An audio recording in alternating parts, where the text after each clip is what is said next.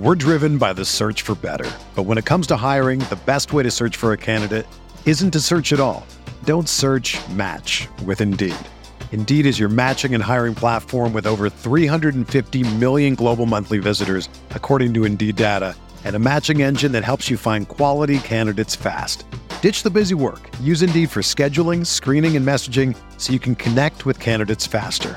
Leveraging over 140 million qualifications and preferences every day, Indeed's matching engine is constantly learning from your preferences, so the more you use Indeed, the better it gets. Join more than 3.5 million businesses worldwide that use Indeed to hire great talent fast. And listeners of this show will get a $75 sponsored job credit to get your jobs more visibility at Indeed.com/Blue Wire.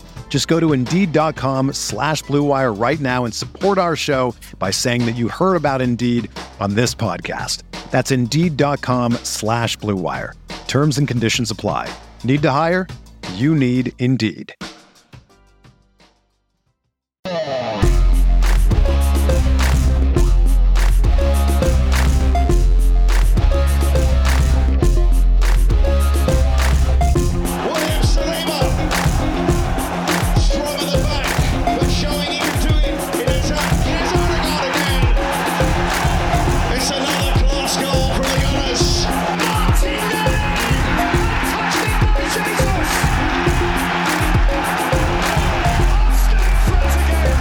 Hello and welcome to the Arsenal Vision podcast. Not sure whether this qualifies as post-match, given that we're about 36 hours out at time of recording. But we all with me, your host today, Tim Stillman, because Elliot is indisposed. He has joined the Arsenal injury crisis.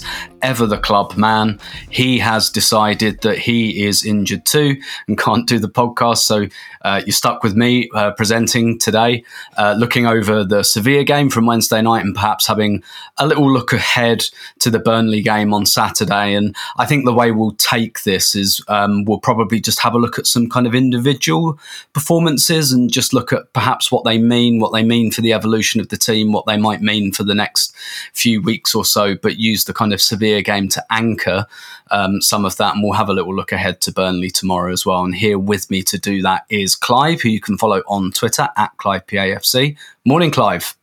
Hello. Good morning. How you doing?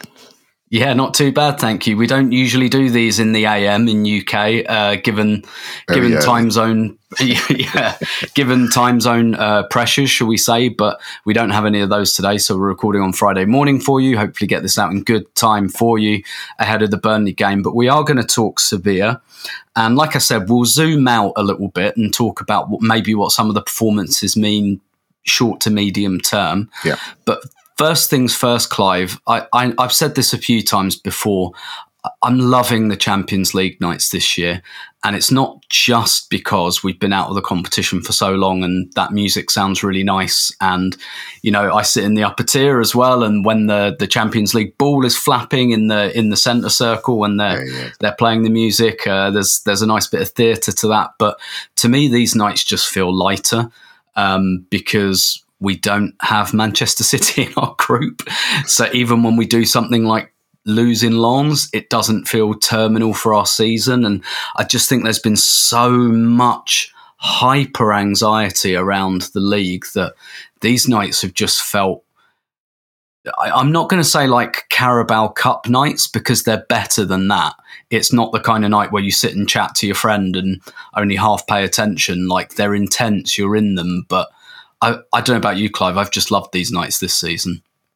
Tim, I couldn't put it better myself. I think I couldn't wait to get in the stadium on Wednesday. I got in really early for me. I met some people on the train in from Hitchin and they said, you come to the pub? I said, nope, I'm going straight in. I just wanted to get into the ground. The Newcastle game impacted me way more than it should have done. But the general constriction of the Premier League, how we're being played against, some of the things that are happening against us. By the way, it's only down to the fact that we've got better and people are trying to find a way to stop us. So it's a compliment. So I'm not whining. But to watch a different competition, to see people excited in a different way, and when the game started, to see 1 yard of space between you and the opponent was just so refreshing. And then when people get fouled, they actually give the foul. It just felt like, oh, this is football. We can now play this game, and we're not on the end of some sort of narrative where we just have to stop Arsenal, right? So, totally enjoyable. For my mental health, I really needed it. I really needed that game to reset myself, because I got myself into a tunnel of hating our TV analysts, hating every single journalist that wrote a word about Arsenal that wasn't an Arsenal person. I just wanted to be amongst Arsenal people and have a chat about it quietly and nicely. And then the game came along and reset my head wonderfully. Yeah, exactly the same. And I don't want to go, because you're right, this felt like a bit of a refresh, a bit of a brisk walk on a cold morning type thing. But I do want to kind of touch on slightly. I mean, you mentioned there about some of the, I think, quite transparent stuff we've seen in the media this week. And all of a sudden, certain pundits, different competitions where perhaps they don't have the phone number of the head of refereeing, working for different TV stations, all of a sudden they don't like the referees anymore. And did both their teams lose? Oh, I think they did. Yeah. Yep. So all of a sudden, all that went out the window. But the other thing I wanted to talk about, well, just touch on slightly as well, is how much, like, don't get me wrong, I don't think the referee got everything right or anything like that. And it was quite frustrating at times. But the second goal, Clive, I didn't get to my feet at all because I'm so Premier League pilled. I thought, I've probably got time to go and get a beer while they check this on VAR.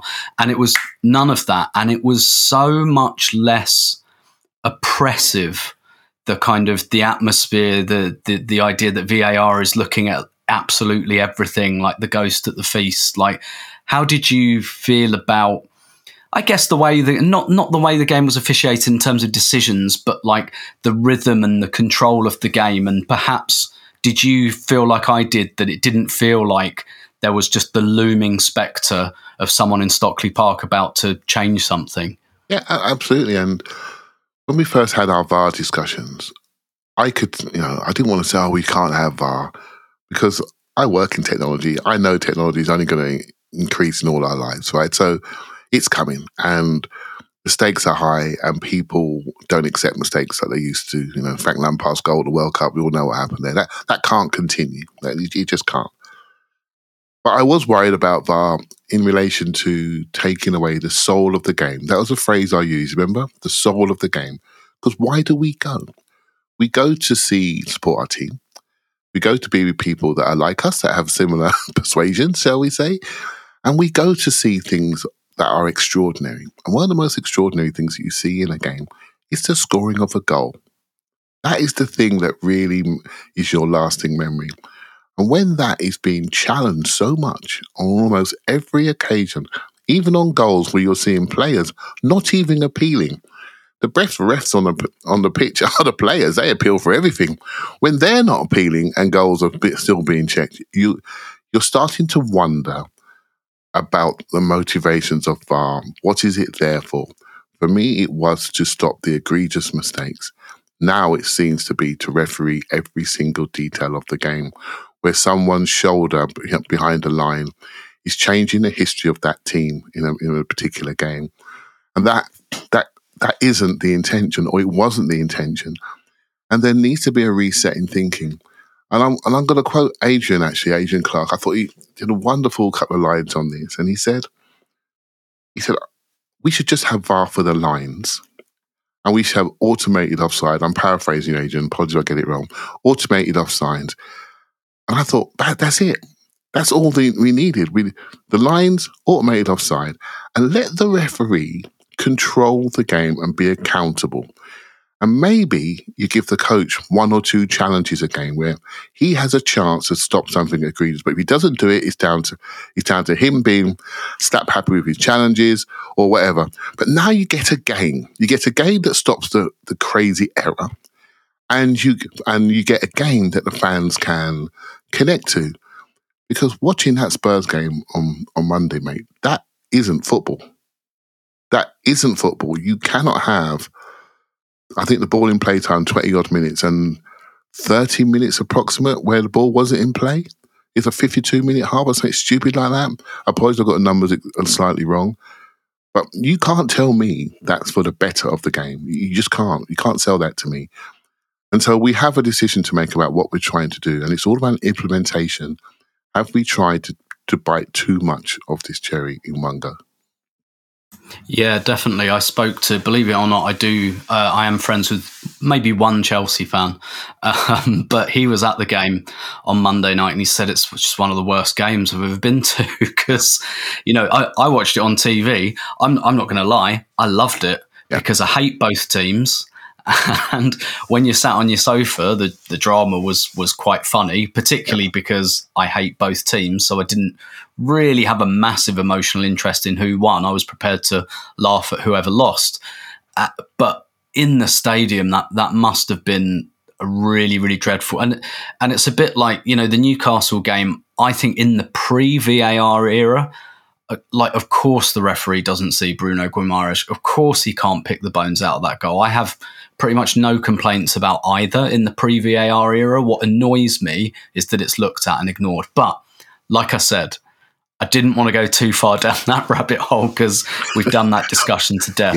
Yep. So let's talk a bit more about the game. But I did just want to pick out, particularly in the stadium, some of the key differences I think about watching Champions League games. Absolutely. And the fact that VAR seems to be a bit more like, I think one of the things that was difficult for people is the first time we saw it was the 2018 World Cup.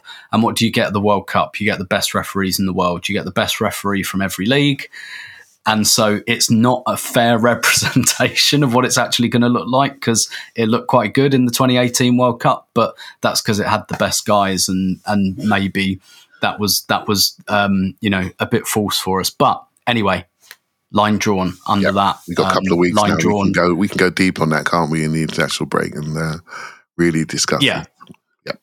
But let's discuss the kind of starting lineup. I mean, I listened to the instant reaction and, I think to your point, we didn't really have much of a choice about the starting lineup. There weren't many players there to choose from. We pretty much knew what the team was going to be, but we pretty much knew there was going to be no Eddie Nketiah, and we've had plenty of debate about his position in the team. So Leo Trossard comes in.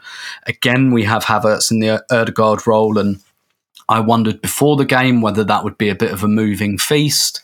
And to some extent it was, to some extent it wasn't. But how do you think, well, we'll go into a little bit into Trossard. I want to go relatively in depth on Havertz, but how did you see that kind of carousel of the front four with Trossard up front? Yeah, this is a interesting one because when I watched it, I did my IR. I was thinking, I wasn't sure I got the influence of Trossard correct, and but I could see that we were moving. We looked more fluid, and I have this theory. I have many theories, Tim, as you know, but I have this theory that every team has its heart. And it has its emphasis. And if you take back to last year's team, for example, Thomas Partey's at the heart of the team. It goes into him, goes out, right? So, and it goes out to our wide men. So he's like the tactical heart of the team. I think in previous years it was Vieira, and then when Arteta first came, it was about getting the ball to Aubameyang. So you have a tactical heart of the team that the way we play gets to the danger points. The people are going to change our lives, right? So I think in recent weeks, I've been concerned about the emphasis of where we play. And for me, the emphasis of our team has been with Saliba and our goalkeeper. I've been moaning about we're playing in the wrong areas too long. So the emphasis has gone backwards towards, Saliba, Rice, Jorginho, and our keeper. And that's not Arsenal for me. And what this game really showed me was the emphasis of our team is our tactical outlets. And our outlets tend to be our wingers. And how we get the ball to them in advantageous situations. And probably, I've known this for a while, but when it really crystallized for me was probably at halftime Man City when Martinelli came on. And suddenly we had this outlet on the wide area and everything changed. Like the windows were clean and we could all see. So if the emphasis of your team is your wingers, then you have to give them something. And for me, Trossard is much more on the psychological level to our wingers than, say, Eddie is. It's not about who's better player. It's about that balance psychologically. And the thing about Trossard is when he plays deep, gets the ball deep, he looks like a midfielder. When he gets the ball on the wings, he looks like a winger. And when he gets the ball in the box facing the goal, he looks like a centre forward. And when you know a player is that versatile, what you can do is you can move, knowing he can handle the situations in wide areas, deep, and you can move to where he's come from. And it's no accident to me that those front four players could all interchange and were all comfortable on the exterior and the interior, back to goal, facing goal, stretching and linking, all four of them. And that, to me, is part of the Arsenal heart. The heart of this team is our collective defending and our collective attacking. When we play with Eddie, I'm afraid, what we become are three separate entities up there. We have a centre forward and two wide men. And I don't think that's Arsenal. I don't think that's the best Arsenal. So we have to think about that going forward. There are times we need two forwards. There are times we do need that player. But I feel the best Arsenal is a collective Arsenal. We attack by committee, we defend by committee. To do that, you need the right balance of player, and I do think Trossard gives us that balance. Yeah, I completely agree. And it's not to say I don't want to throw the baby out with the bathwater here, because we had a good game, Trossard scored. Yeah. And, in our minds, that's like, oh, okay, Eddie, never, Trossard all the time, that's sorted. Yeah. And I think it's well within the range of possibilities that we start Trossard on Saturday against Burnley, gets a bit lost, because he played against Fulham earlier in the season and he gets disconnected. I think you're right. I think it depends sometimes on the game. Yep. But that was really leading into what was really going to be my next question, which was about the wide players, and particularly, I always like to think it's a slightly simple way of framing it because it's a bit too black and white.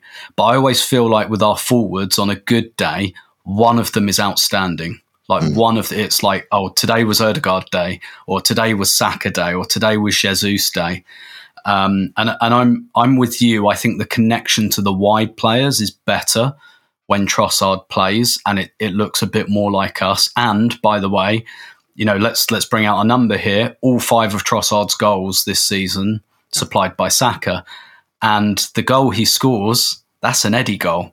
Yeah, the one he actually scores. And I'm not sure Eddie, so he can score Eddie goals, but I'm not sure that Eddie can do the other stuff. But like I said, that's not to say Nketiah never, Trossard all. I do think it's a bit different strokes for different folks. But certainly the eye will tell you, and I think probably the brain as well, that this was a Martinelli game. This was Martinelli. This competition really seems to suit him as well, much in the way that it suits Gabriel Jesus. There's something about this competition with Jesus where he massively overperforms his XG. I can't explain it, but it brings something out in him. And I'm beginning to see that in Martinelli, because I feel like he's been the key player in definitely in both games. Well, I suppose Jesus in Seville as well, but he's been a killer in this competition. And on this night, he had the Sevilla right backs number very, very early on. And, there are days for dribbling inside and combining, and then there are days for getting on your motorbike and going out on the outside. And what, particularly in the ground, and in the first half, he was on my side as well. He was like the road runner. What did you make of Martinelli? And maybe do you think that had anything to do with Trossard being up front, or do you think that's a bit of a separate issue? There was an interview pre-game, and I did tweet it out actually with Arteta pre-game, talking about our attack. And he spoke about a number of things. I thought I had tweeted it, and I will tweet it again, because I think it's very important for those that are interested to understand that some of the things that we've been discussing as fans are being discussed internally. Right? So, and he sort of said that we need to take a few more risks. We need to be a bit more, direct.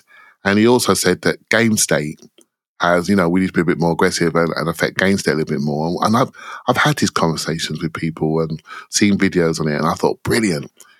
And so the change between Martinelli and Saka to get into their running very quickly was like obvious. Now, I know there's less pressure on the ball, but even the angle they're receiving it was on the half, and so they could take it on the sweep it forward and get on their bike. And I do think with Havertz, again, being on the right-hand side, someone that's happy overlapping, I thought gave Saka a bit more diversity there. And Martinelli, it was just straight on manslaughter, wasn't it, really? It was like all of us being at school, is that kid who made pro that could just run through us at school break time. It felt like that. Do you know what I mean? And he was just running past. He was telling him what he was going to do, and they're just running right around him.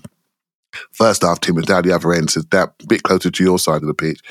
And so you had a real good view of him just killing him. Right? So, but I kept thinking, why aren't we scoring off the crosses? Have we messed up the crosses? Are we not getting our runs correctly? Because it's obvious he had the beating of his man. And actually, I just thought some of the crosses were unfortunate. When I got home to watch it again, they were just unfortunate. They were good runs, and they were just stopped. And they didn't bother with the doubling up. They focused on the zone, the central zone, to make sure there were enough bodies there to make sure they could clear it. So I was a bit frustrated that in the ground, but really nice to see, again, what I said earlier, the emphasis of our team in the right spaces with our superstar talent.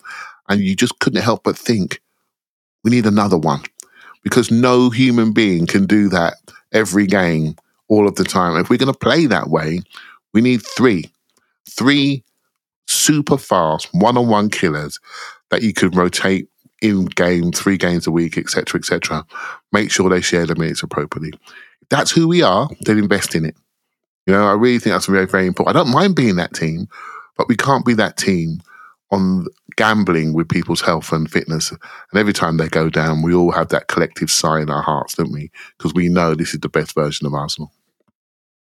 Yeah, it's a bit like, again, I wrote about this week, my kind of theory that I think I'd rather get another fast wide player. And I think in that kind of forward carousel, really, whether you want Arsenal to get a striker or a winger depends on who you have the least faith in between Reiss Nelson and Eddie Nketiah. Because essentially we probably have a bit of redundancy, and you've got to look at one of those two players and say, sorry, like if we buy a striker, Eddie's got to go.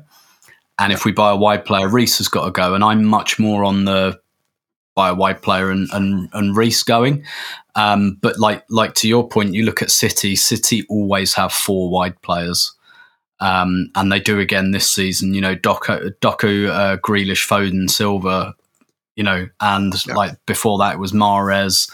Because you're right, that's who they are as well. Like they really, really value kind of going on the outside, and they don't have overlapping fullbacks really like we don't. So it really matters how you are one-on-one. And yeah, I'm with you, and I kind of think, look, before Trossard, who did we want?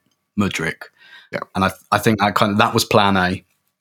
I think that tells you that. And in the piece I wrote, actually, I compared Trossard to Jota, where I kind of said that, because when you look at Jota's a really good fit for Liverpool in much the same way as Trossard, in that he can do a bit of everything, but they still bought Nunes, who's a killer in behind. They still bought Diaz, who's a killer one-on-one. They still bought Gakpo, who can hold the ball. Jota can do a little bit of all of those things, but they still bought the specialist for each position. And I think we're missing one more specialist. That's what I think. And I think we have to make a bet. And I don't think it will or should be Ivan Toney, but if it's Ivan Toney, fine, it's Ivan Toney.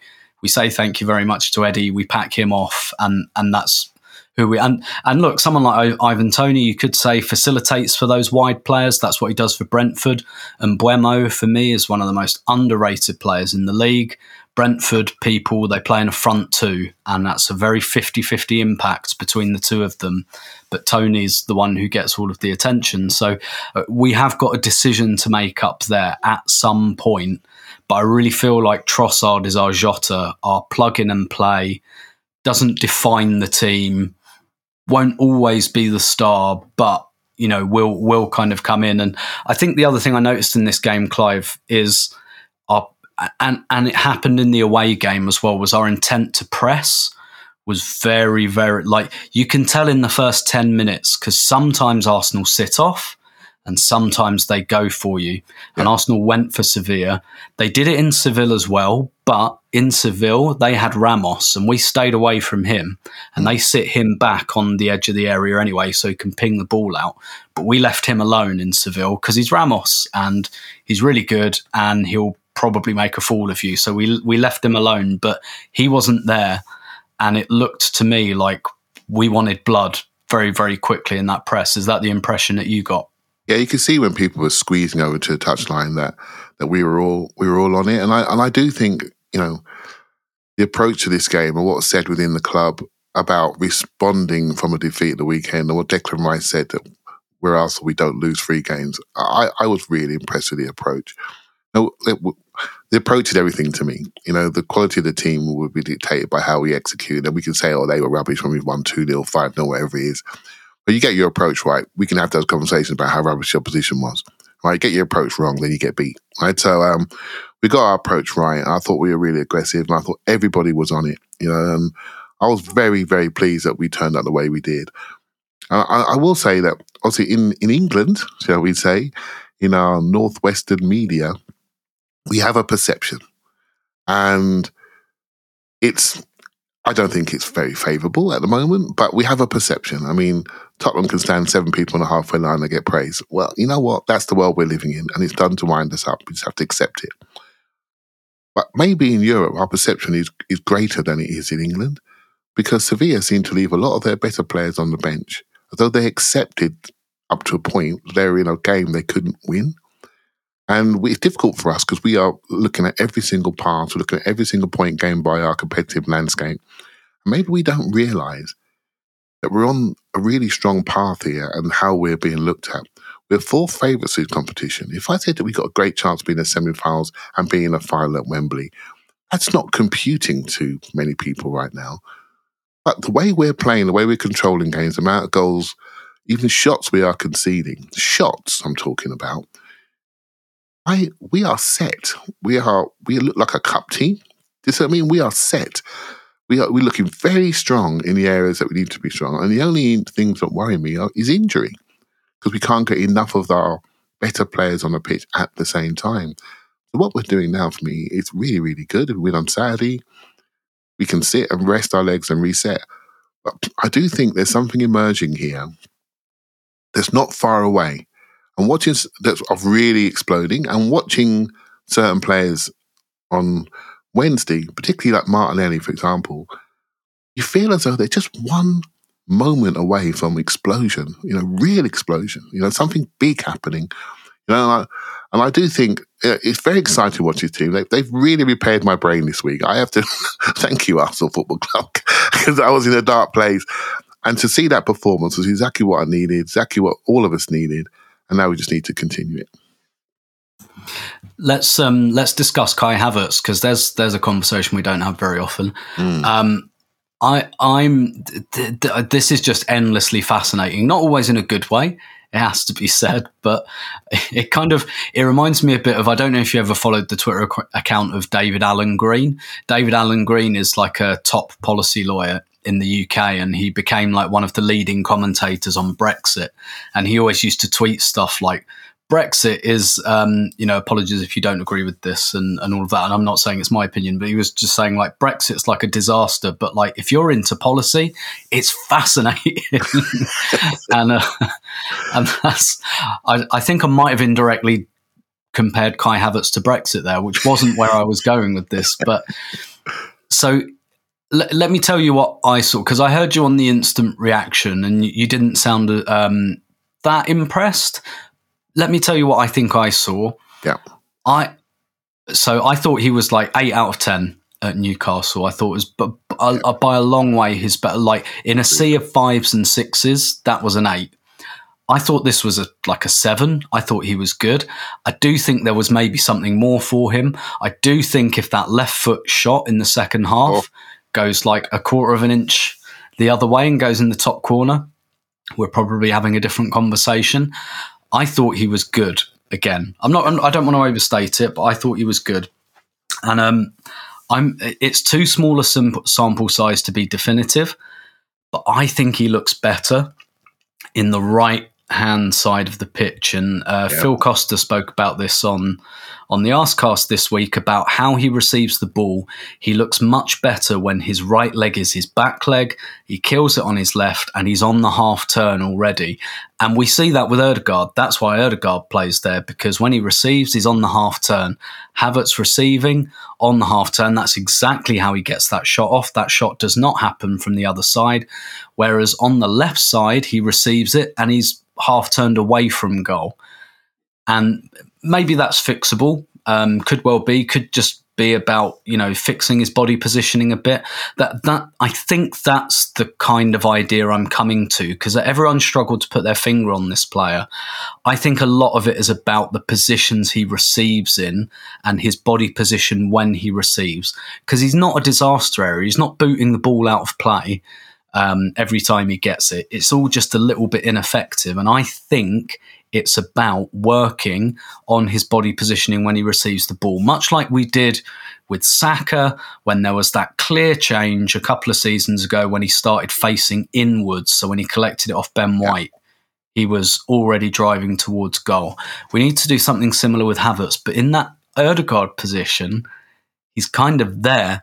But obviously, the Ødegaard position is not up for grabs at all, unless you think about putting Ødegaard over on the left, but then he might get some of the issues that Havertz has got. So what did you make of the performance, and I guess where we are with this player? Because this spell is a real opportunity, because we're losing players, so he kind of has to play. And I think the last two games, there have been signs of life. What did you make of it? Yeah, so again, in the ground, when he missed that header in the first minute or so, you're thinking, oh man, come on. And I sit next to a couple of guys and I'm in the North Bank corner area, and basically when he took that shot, we were right behind it, and we were just they just had a bit of a moan up about it, and then that shot whistles towards the top corner, and they started laughing. So, oh, he's not bad, is he? And so, and that's the sort of challenge we all have. Some people want to give up. Next minute, does something really, really good, and you think there's something there. I've been in the something there camp since the Charity Shield, because I've seen it. I thought, okay, now I know you can play. Now it's about how can you play for Arsenal and where can you play. So in the Charity Shield game, he played up top. And I've sort of learned from him that if you almost give him no time, you almost force responsibility onto him. I think he's better. I think when you clarify his mind, I think he's better. So I felt people say he's a big game player. What happens in big games? You have to do it. If you don't do it, it's embarrassing. In smaller games, when you're in the interior, when you're the second midfielder, not the third, you can sit in there and just play and just circulate and just move the ball around. That's a 6 out of 10. The way you've been introduced to this team is we want you to be better than Granit Xhaka. So why are you a 6 out of 10? That's no good. Goals and assists is your measure. As far as I'm concerned, you're not doing it. Then we started looking at our defensive numbers, which he's a big part of. His off-the-ball reading is stunning. In this game, Tim, if you watch him, which I'm sure you have, his ability to drop in, come back towards the play, and press from the front back in and catch people is really, really strong. We didn't have that last season. Then you think, well, there are people I talk to offline, and they've been talking about Ødegaard's left midfield for a long time. Since the moment before even Havertz came along. And given the way Rice has potentially not as much technical build-up as Thomas Partey, potentially having Ødegaard one down to allow us to have technical build-up and real centrality is an option for us. The problem is he's got 15 and 10 last season. So why am I going to move the 15 and 10 guy into a space where he's only going to score 7 and move someone up front into his position who can play that position really, really well and connect with Saka, but I'm not sure I'm going to get 15 goals from him. So if you're a manager, you have to de-risk that situation and try to use Havertz maybe one down.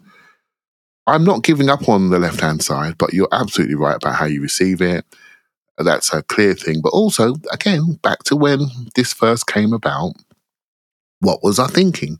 I was thinking we got Kai Havertz. His number one skill for me, looking from afar, was the ability to arrive into the box. What have we got on the right-hand side of our pitch? 2 people that can click the ball into a sixpence, into the box. I'm thinking, well, what a genius bit of scouting that is. He's going to come in a back stick, 6'100", head the ball into the net. It just hasn't happened yet. It hasn't happened. So the box crashing has stopped. So I just want to see him run. I think he's a fantastic runner. In all these last few games, he's looked one of the fitter players on the pitch. He's ending the games in great shape. He's a good runner, and he's outrunning his opponent. So he looks engaged to me. This is step one, and I think some of the positional stuff people are talking about, I think it's all part of it. But why we have to develop the relationship with Odegaard and Havertz. And there are times when Havertz should be the front two presser, Tim. Do you know what I mean? The front two guy, maybe the first exit on first phase. And there are times when you drop deep. So why can't they get on the piston? One, Odegaard drops deep, receives it, turns around, then goes up, Havertz drops deep, or takes his position as a forward. We have these abilities now. So rather than, I'm not sure about pinning him yet, but it's obvious to see on that right-hand side of the pitch, he does look more engaged, and the rewiring isn't as acute as it is on the left-hand side.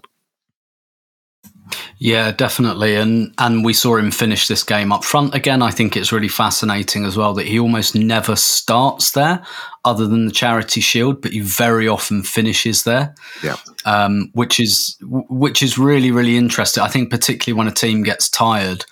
And again, this is, I guess, like a little bit of insight I got from Jonas Eidevall last week, where he brought on Arsenal women's backup striker Stina Blackstenius against Man City. And he said he brought her on because the team was tired and they wanted an outlet.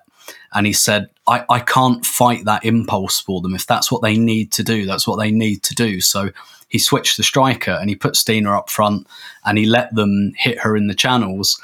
And it strikes me that there's something maybe slightly similar going on here, like in the later stages of games, particularly games where we're winning, actually. Quite often Havertz finishes them up front to be that outlet, that kind of target man and to play on the break and everything. And I think there's enough resilience in the left 8 position. So we've got other players that can play it. Nobody's made it their own yet, but we've got other players who can come in there. So, yeah, you can bring on Fabio Vieira and stick Havertz up front. And I really think that's probably quite a big part of the plan. Like, you know, Havertz play left 8 for 70 minutes, and then the last 20, we might bring on Smith Rowe, we might bring on Vieira.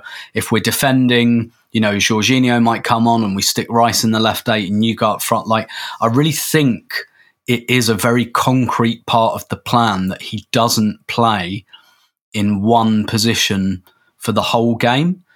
And I think that's maybe something we're learning because, like, Xhaka was, maybe Xhaka, maybe Partey as well, are like the last players in our kind of midfield forward who you just wouldn't play anywhere else, basically. Whereas everyone else, and I think this comes down to with Eddie a bit as well, where like Eddie's the only forward we've got who you can only play as a centre forward, and you wouldn't play him wide really. He has played there a few times, but it's not really worked. So I do think there is a sense to which this is supposed to be a bit of a carousel, and that might take time. It might never work. You know, we've always got to be honest about that, like the potential that it just never works. But I don't know. I tweeted after the game on the train home. I was like, I can't. It's so hard for me with Havertz because I just like you. I feel like there's something there, and I've seen players flop before where I've known in my heart early they were going to flop. Yeah. And I didn't want to say it on Twitter because for some reason there is an army of people who will like absolutely go for you, cancel you, everything if you say anything about Nicola Pepe. But honestly, in my heart, I knew early that Pepe wasn't going to work. And I felt like that about other players that haven't worked, even if I haven't been outspoken about it. And you don't want to be too judgmental too quickly anyway, because it's like, well, you know, this could change. I could be wrong. But, you know, in your soul, in your heart, you know it. And I'm not there with Havertz. I'm genuinely not, which is not the same as me saying this is definitely going to work. It'll all just take time. It might not, but I'm just not yet in that position. I think, Clive, my conclusion I compared him to Sylvain Wiltord when I was tweeting, where I said, we broke our transfer record for Wiltord as a striker. He was never that player. He was never that player at all. But we found good roles for him. He probably wasn't really worth the money, but that didn't mean he was worthless. And I think that's where I'm going with Havertz. Is that similar to you? Yeah, I think we have a tactical tool that we can deploy how we choose to. Right? So, and you said there about the plan, and I've often spoken about one-dimensional players. So whether we like it or not, Granit Xhaka's quite one-dimensional, right? So, and we got an extra dimension out of him, but we all know that he made that work fantastically well. But there were limitations in him within the dimensions of the game that we needed to play in centre midfield. Eddie, I'm afraid, is another one. And when we were trying him on left wing, I thought it's for a reason, to see if there's another dimension to his game. Because it's very important we have multi-dimensional players. Because, Tim, you talk about a plan, but the plan is maybe to have multiple plans. To have multiple plans, you need versatile players. That's the truth. And games now are much more taken in chunks and phases. And what you do in phase 1, phase 2, phase 3, there might be 4 or 5 plans within game. And then in your game model is the phrase coaches use. And you can't have the multiple plans if you haven't got those players to give you the optionality. And you can see it when you're watching games. Sometimes you wonder, what's the opposition change? Why are they getting on the ball? Then you have to adjust. It's that speed of adjustment to what the opposition are doing and how they adjust to us and what we're doing in different phases of the game. And so, again, bringing it back to how you assess players. If you want to say, he hasn't scored a goal yet, he hasn't got, and play, that's your prerogative. But for me, this is somebody that you can use in multiple positions, both 8s. He has played double 6 in his career as well, and he did that at Brentford, by the way, with Jorginho, and he dropped right in. And he's played centre forward. There's not many people that can play that. There's not many people that can do that, right down the gut. And he's played out, and he was overlapping Saka on Wednesday night. There's not many people that have that in their toolbox. So now once you see that, you think, oh my goodness, we can use this guy in so many different ways. Then it becomes about output. And you judge your output based on the role he's been given on that particular day. There were things about him I didn't know. I didn't know he could defend so well. I didn't know he could read the broken play so well. He reads second balls really, really well. I want him to stick one in the top bags. We all do, right? I want him to do that. Just because it quiets the noise and we can see his potential. Once you start getting output, then you can start to move people around accordingly because you trust him to execute. At the moment, it's a challenge. He needs to score just so we can quieten him down. But I think where the game is going, multi-dimensional, versatile people that can take positions off each other in attack is where we need to be. But also, I said it, I'll say it again, I think it's very important. It's the big step forward for this team. Our collective defending and our ability to cover the ground, read the second ball, read the rebounds, manage the regains, get our 2 passes in, back into attacking shape. That's where we have been really, really good. Now it's about adding that purpose and aggression to that attack, which we've seen in Europe consistently. We're seeing it at home sometimes. More directness, more aggression, more attacking purpose, and really take the energy and discourage these teams much earlier and quicker, and I think we'll be fine. Oh, you rapscallions, you thought you got away without me today, but you did not.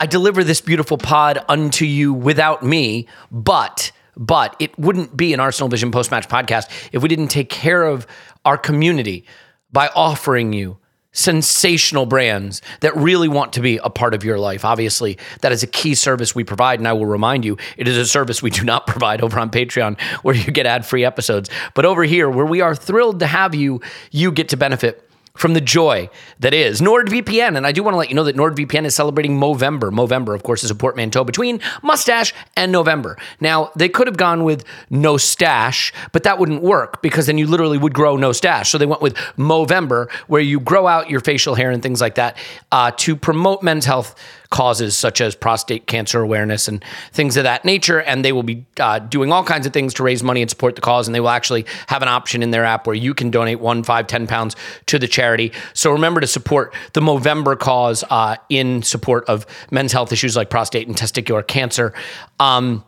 And of course, you can always contribute to Gooners versus Cancer, another great cause by a great Gooner, Mike. Now, as far as NordVPN goes, as a reminder, they are my VPN of choice, and I hope they will be yours as well, because all you do is you install an app on your computer, on your phone, on your tablet, and boom, you can instantly be browsing somewhere else. So when you want to watch Match of the Day to see the analysis of why exactly the player who took out a machete on the pitch and drove it through the heart of one of our players should not have been sent off and why it was not a penalty. If you want to see that analysis, obviously you can. But you can also see things like videos back home when you're traveling away and videos away when you're not in that region. You can also get threat protection, all the great things. Nord is the best, and they have come with the best offer that they have provided to us. So if you want, you can get an exclusive 30-day money-back guarantee. All you have to do is go to nordvpn.com/ArsenalVision. That's nordvpn.com/ArsenalVision. And yeah, I couldn't recommend it highly enough. They're giving you 4 bonus months for free, by the way, which is extraordinary. I mean, that's literally a third of a year. Literally, you could watch whatever you want abroad for free, and James Maddison still won't be back from injury. NordVPN.com/ArsenalVision. Okay, got to let you know about Manscaped, obviously, because Manscaped is the company that is focused on getting your body as clean and fresh as possible. And look, it is funny, right? Talking about shaving your privates. I've spoken to other people about it, and they're like, what is it like to talk to people about shaving your privates? And I said, well, it's really a beautiful thing, because people do shave their privates. And if you do shave your privates, then you want to use the great tools from Manscaped. And it's not just for your privates. You now have the brand new Lawnmower 5.0 Ultra. That's right. The Ultra 5.0 is here. Dual LED spotlights. You have new next-gen skin-safe blade heads, a standard in quality for being able to take the hair off and not the skin off, a new foil blade to go smoother wherever your heart desires. There's all kinds of guards now as well. In the new performance package, you can get the Weed Whacker for nose and ear trimming. That's the Weed Whacker 2.0, also with skin-safe technology. There's lotions and toners. You get the Shed travel bag. You get the boxers, which I use for working out. They're great for that. You got to check it out. Get 20% off free shipping with the code ArsenalVision at manscaped.com. That's 20% off free shipping with the code manscaped.com. Go to manscaped.com.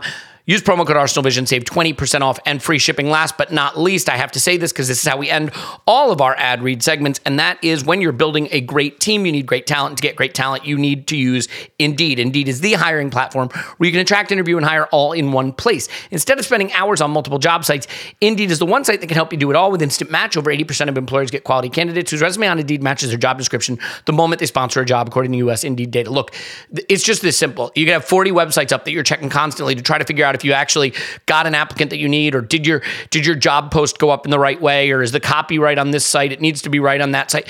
You could do one. You could just do one and instantly get matched. And oh, by the way, Indeed's the only job site we only pay for the applications that meet your must-have requirements. It's just obvious. Join more than 3 million businesses worldwide that use Indeed to hire great talent fast. Start hiring now with a $75 sponsored job credit to update your job post at Indeed.com/Blue Wire Sports. Offer good for a limited time. Claim your $75 credit now at Indeed.com/Blue Wire Sports. Just go to Indeed.com/Blue Wire Sports and support the show by saying you heard about it on this podcast. Indeed.com/Blue Wire Sports. Terms and apply. How are you doing?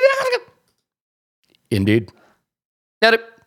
Now back to the good podcast. Yeah, and to your point earlier about whether we might be more suited for Europe, I think James Benge wrote a piece about this, actually, about how in the Premier League, the conversation's all about have we sacrificed too much going forward for the off-ball stuff, but James's point was kind of actually in the Champions League that probably counts for more. So if look at what happened the year we got to the final, it was because we went 4-5-1 and we tightened up. And when did City finally win it? It's when, it's when they decided to play 4 massive centre backs and Rodri.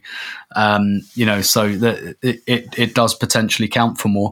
I want to going to work our way backwards on the pitch, I think, because we've kind of discussed a little bit there about the attacking midfield. Another one of the things I tweeted after the game, and again, I put this in too black and white a way because I think you're right. I think there'll be different templates for different games. But at the moment, the more I look at it, the more I think that Declan Rice is Granit Xhaka, if you know what I mean.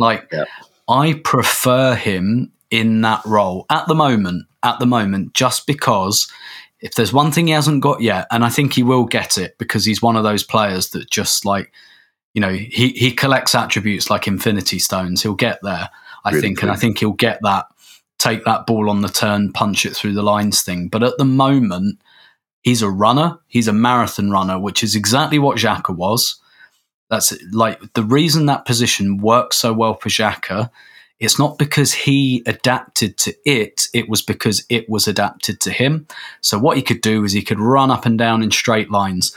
I used to watch him, and sometimes I almost could see the baton in his hand, 200 meters, 200 meters, 200 meters in a straight line.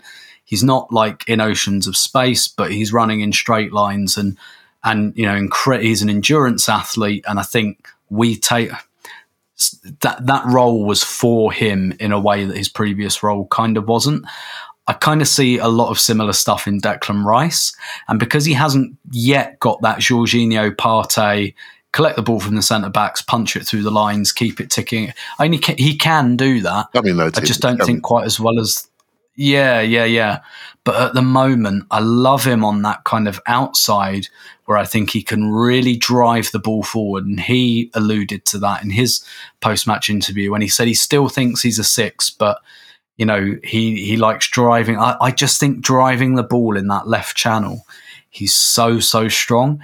And like I said, I don't think any of this in perpetuity, but at the moment, I really like this Jorginho at the base. We'll come on to him in a minute. And I like Rice on the outside of the block. What did you make of his performance? And again, maybe what this means medium term. Yeah, I suppose, my thoughts at the start of the year was Partey would go, and then because the rumours were telling us such. But then when Partey was staying and when I saw the Charity Shield, I went, oh, this is it. This is it. Rice more doing 2 jobs, Partey doing his normal job with somebody that can really come back and help defensively, but also carry the ball out and move. I thought, oh my goodness, this is it. This midfield can go anywhere they like, any stadium in the world, and come back in shape. And the other team's got a problem. I had this debate myself, and I'm on here, I say myself, with you guys. Do we want to develop somebody deeper?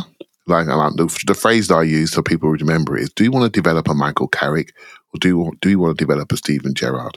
When you have a Steven Gerrard in your hands, why not develop in that way?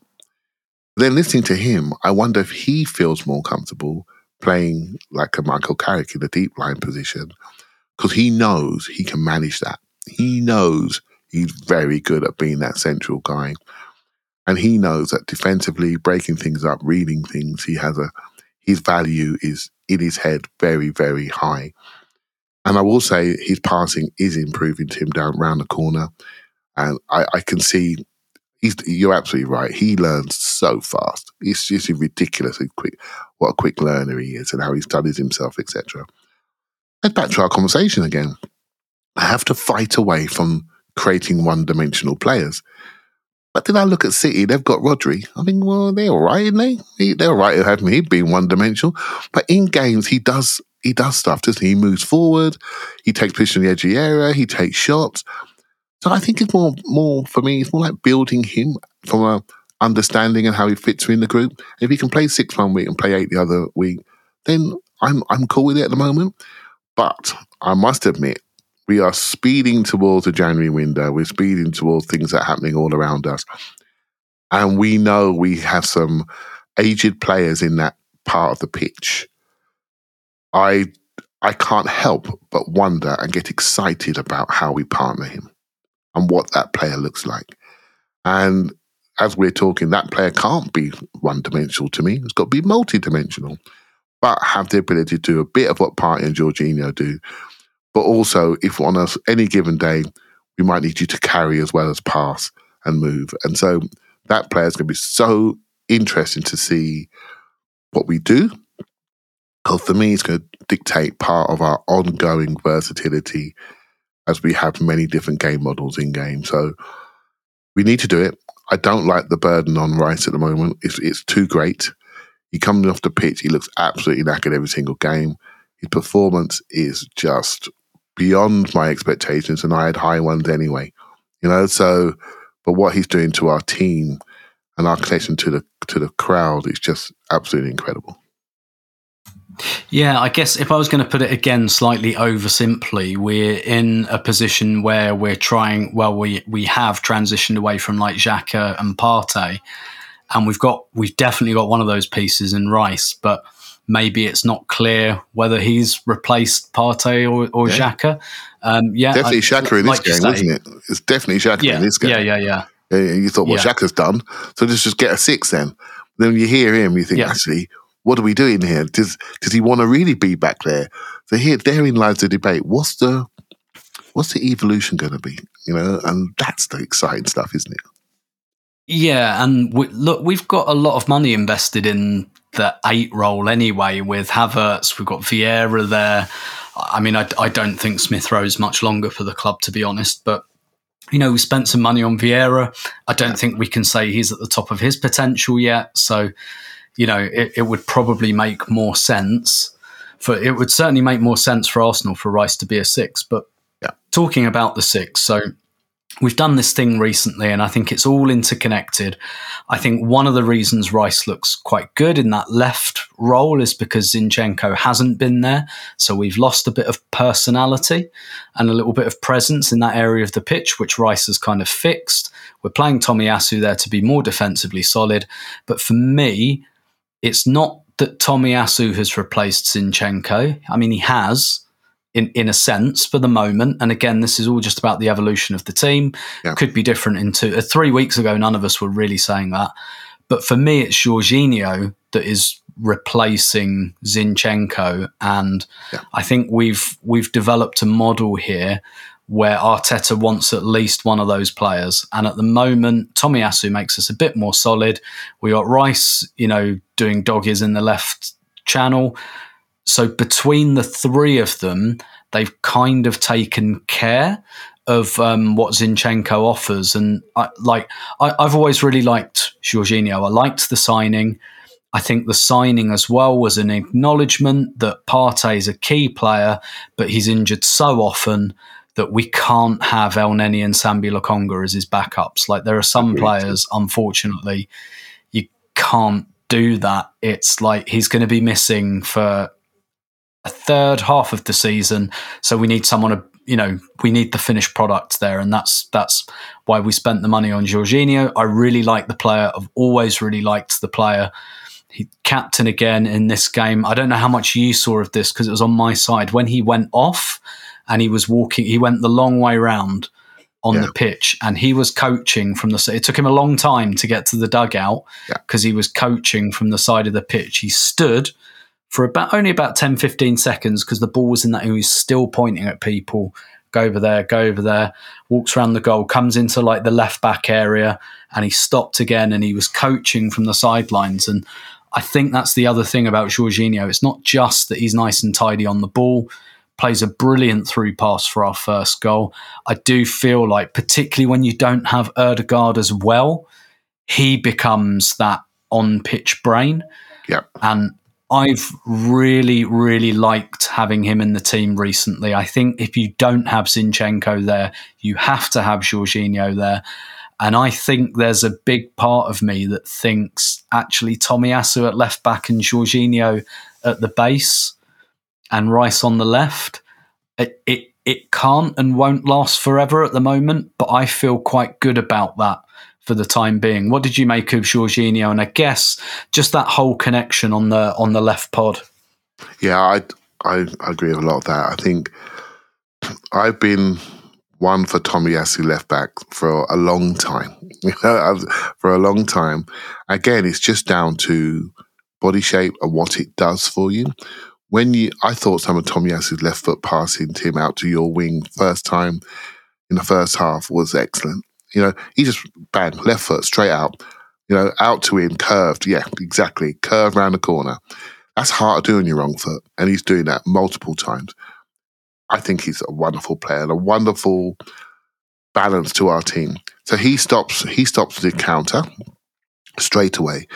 So you're absolutely right for me. Zinchenko not being there, Jorginho can be there at the base of the team. So you can afford to have a light guy. You know what I mean by that? A lighter guy physically, but a bit more technical. So Jorginho replaces the technicality we lose from Zinchenko. But the point about, well, again, when you go to the games, you can see this. You're absolutely right about the coaching. And also, Jorginho has literally replaced Odegaard as the coach on the pitch. And he is the one running over to the manager and taking the manager's instructions and coming back on. And that's what Odegaard does. So when Odegaard's not there and Zinchenko's been sort of moved away, Jorginho has to play.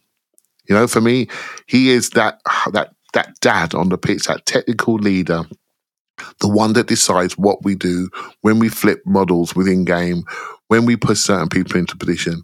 He's the one that calls it, and he's the one that dictates and drives it.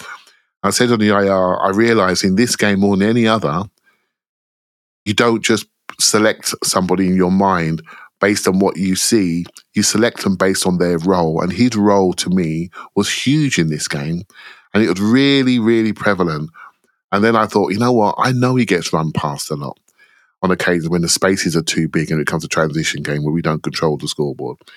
I know that, and he can't fix it. You see what I mean? Because he can't run when it's a big space game. But when we control the game, like against Man City and against Seville, he is more than passable. So my previous biases, I'm going to put them away. Because Odegaard's not available, Zinchenko's having a bit of an up and down time, and we need to rebalance our team. And Jorginho is part of that rebalance because Partey's not available as well. So I'm putting my things away that I know he can't do. And I'm looking at what he can do and the role he provides for the team. And you've nailed it absolutely bang on. I don't disagree with a word. And for those that watched on Wednesday closely, I know it wasn't a huge physical contest. But then you can see things sometimes when that's not the case, because you can see the roles that the players are given, and you can see them achieve them at their best. And I thought, of all the Jorginho games, that was one of my favourite ones. You know, because I really thought he led us on the pitch. Yeah, absolutely. And I think also, you know, this guy that's won this competition, as much as we don't like to acknowledge it because of who he won it with, but it could, you know, it could be that he's a pretty ideal Champions League player. And you mentioned the City game there. I mean, that was a Champions League game. That City game, that's a Champions League quarterfinal, semi-final type game. And he was, I think, one of the best players on the pitch. And this is a player that Pep wanted a lot before he went for Rodri, you know. So I think this player, I say doesn't get enough love. I still think because he's 30, and I think people have always had this thing about slow play. Like that for a supporter, that seems to be like the biggest crime you can commit as a footballer is not to be rapid.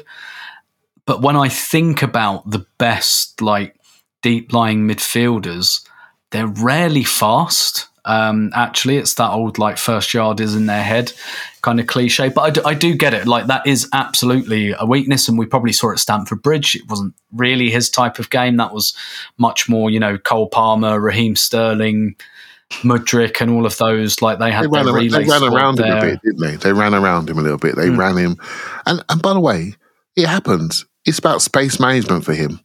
When the spaces are appropriate for him and he can manage it, he's a good player.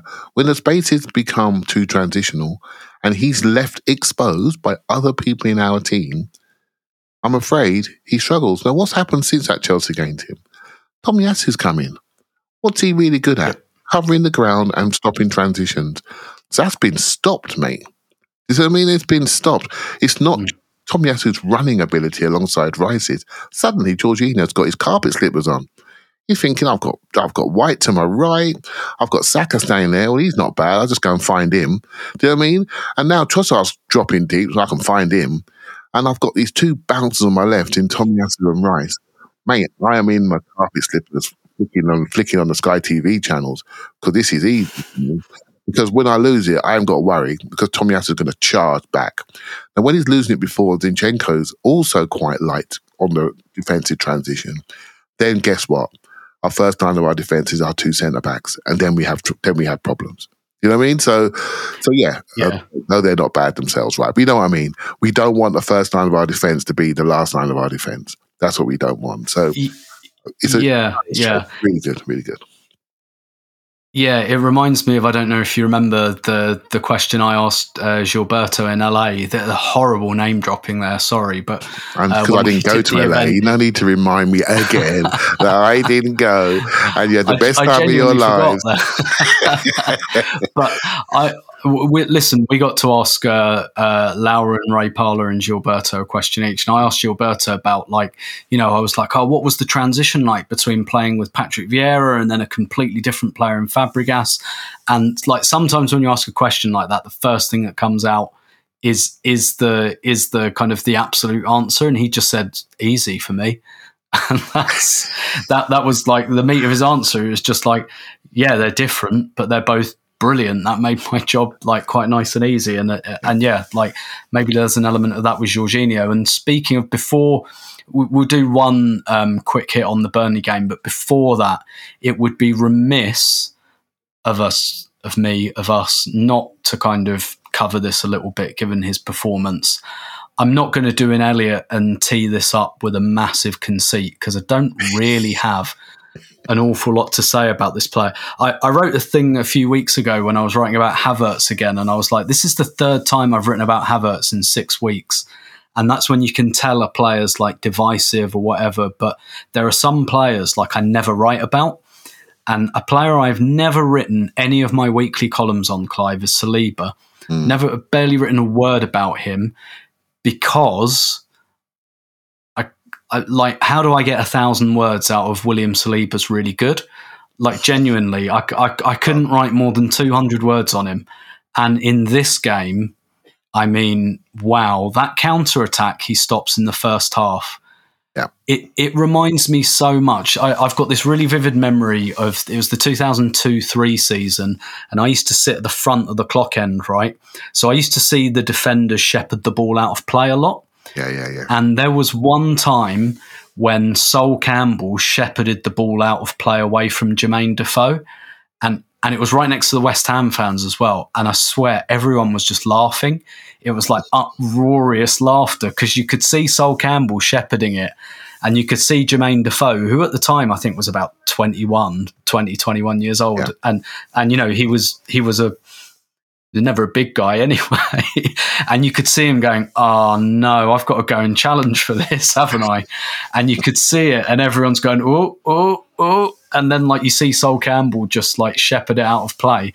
And even the West Ham fans laughed, because it was just like, it was laughable. And Jermaine Defoe knew it. It was laughable, the idea that he was ever going to get round Sol Campbell. And I promise you, as a West Ham fan that shouted, you need a fucking taxi to get round him. And I got that feeling again when William Saliba stops that counter-attack in the first half. And I can see it. And I think it was Phil on the Arsecast who said, like, I'm supposed to be nervous when that happens. But, like, I basically laughed at the Sevilla player trying to get it. William Saliba, good at football. Yeah, that's it. And a couple of friends of ours were in the press lounge at Newcastle, and they were talking to Newcastle journalists, and the words were at halftime, I can't believe he's just 22. And that is something that we have to take a breath, because Sol Campbell arrived 26, 27 at Arsenal, was it something like that? And so a lot of his best times were only 27, 28. So this kid's 22. And so going back to when we first got him, and we were all doing our scouting, weren't we, at St Etienne and at Marseille, trying to learn about this guy. And the thing I took away from those performances were, he's not bad. He's pretty good. He lacks a bit of in the air. He's a bit of a turtle. His head goes into his neck. He's not really heading the ball out. Well, he's fixed that.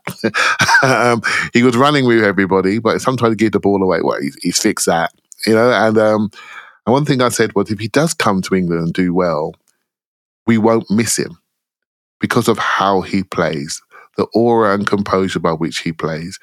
If he cracks the standard, we won't be able to see anything else. That's one of the words I used, because I just thought, you can't stop looking at him. You know, it's strange how he draws you in. You know, you can't stop looking at him because of how he plays the game. You know, and I think he's really found his own game at the moment. He's the right-hand side of the defence. I watched him play for France. They stuck him on the left-hand side. Again, body shape means stuff. And he got run past by, I think, Sane, I think it was. I think Havertz popped him off on a pass and Sane ran off him and they scored. We don't see that on the right-hand side. No chance, mate. You can read that all day long. Position, the structure by which you're in is very important. But he brings something else to us, doesn't he? He brings an emotion.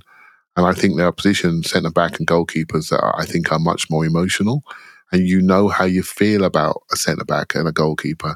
You don't need to look at the data. You just know. You just know.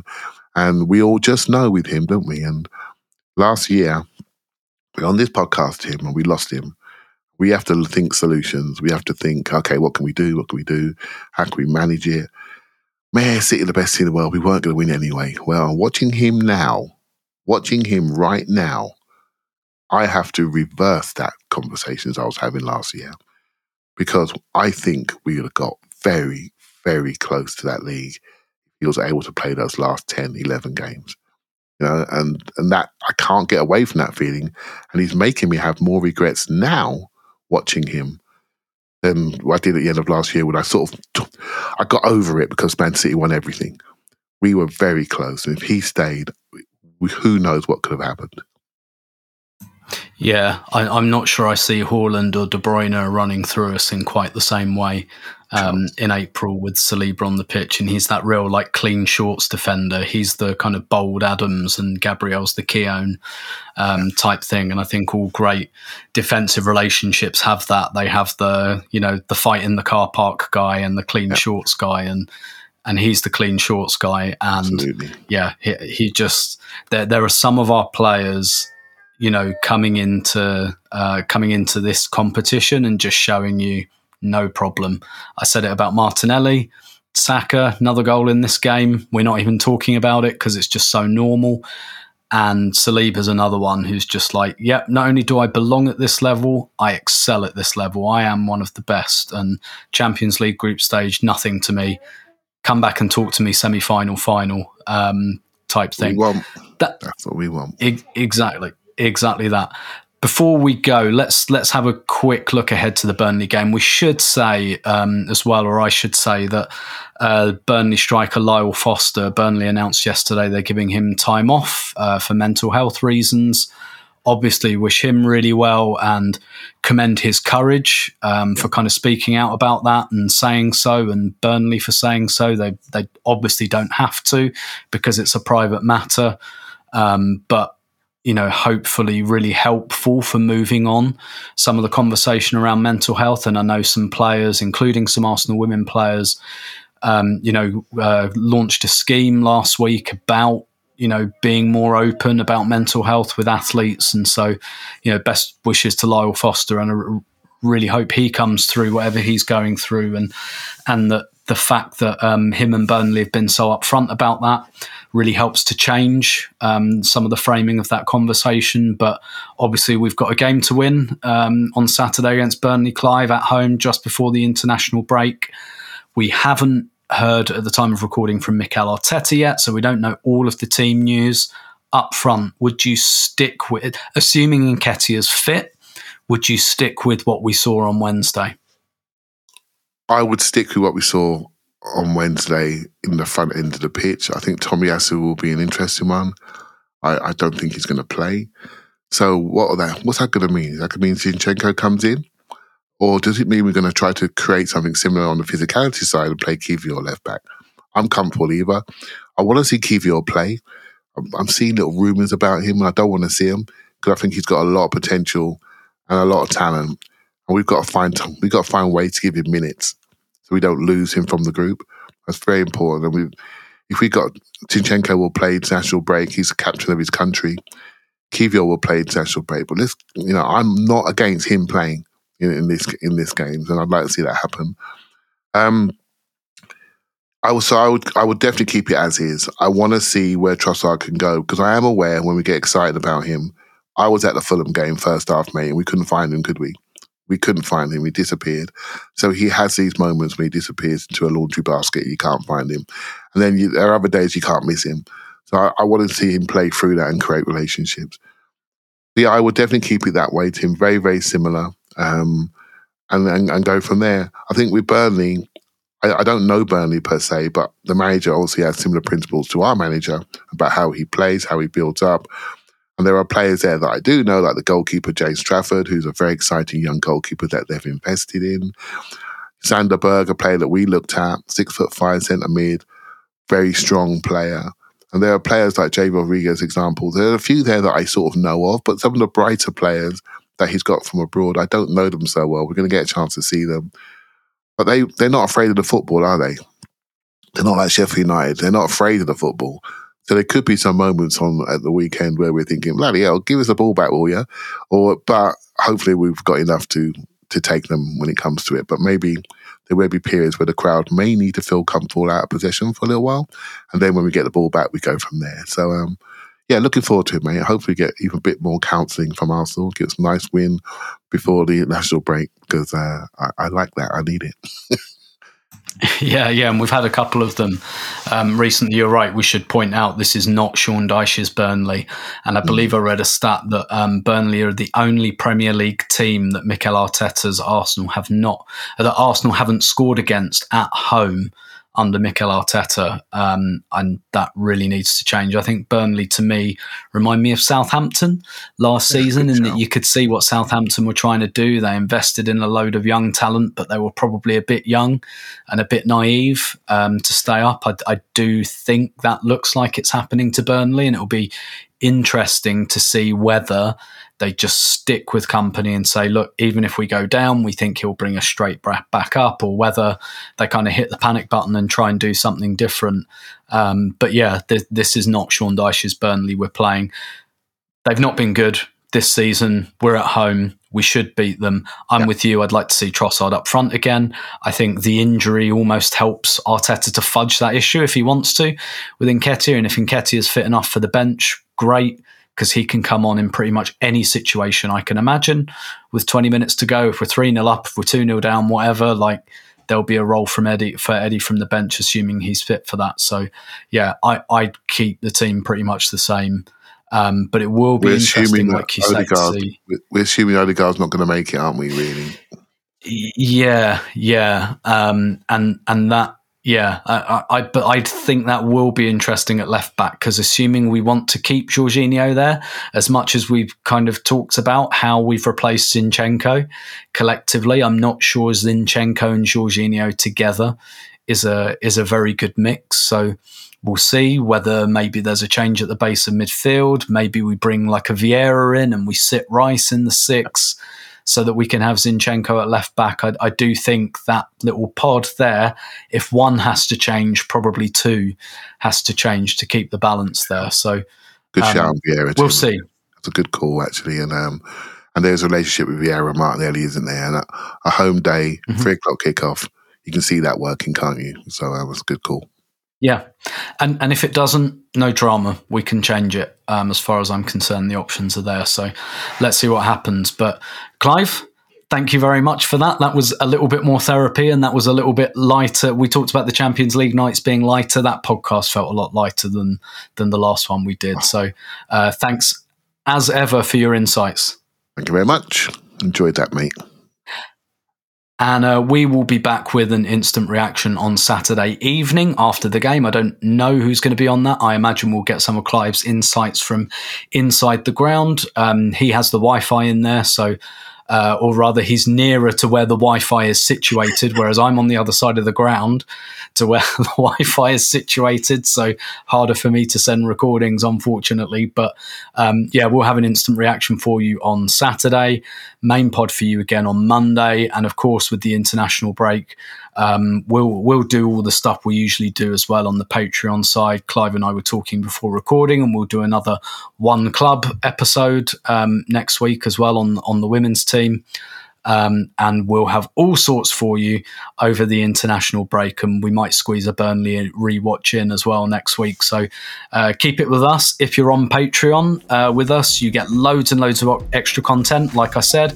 If not, no worries, you still get your 2 free podcasts a week, and we'll be out with another one of those on Monday. But until then, we will speak to you after Arsenal 10, Burnley 0.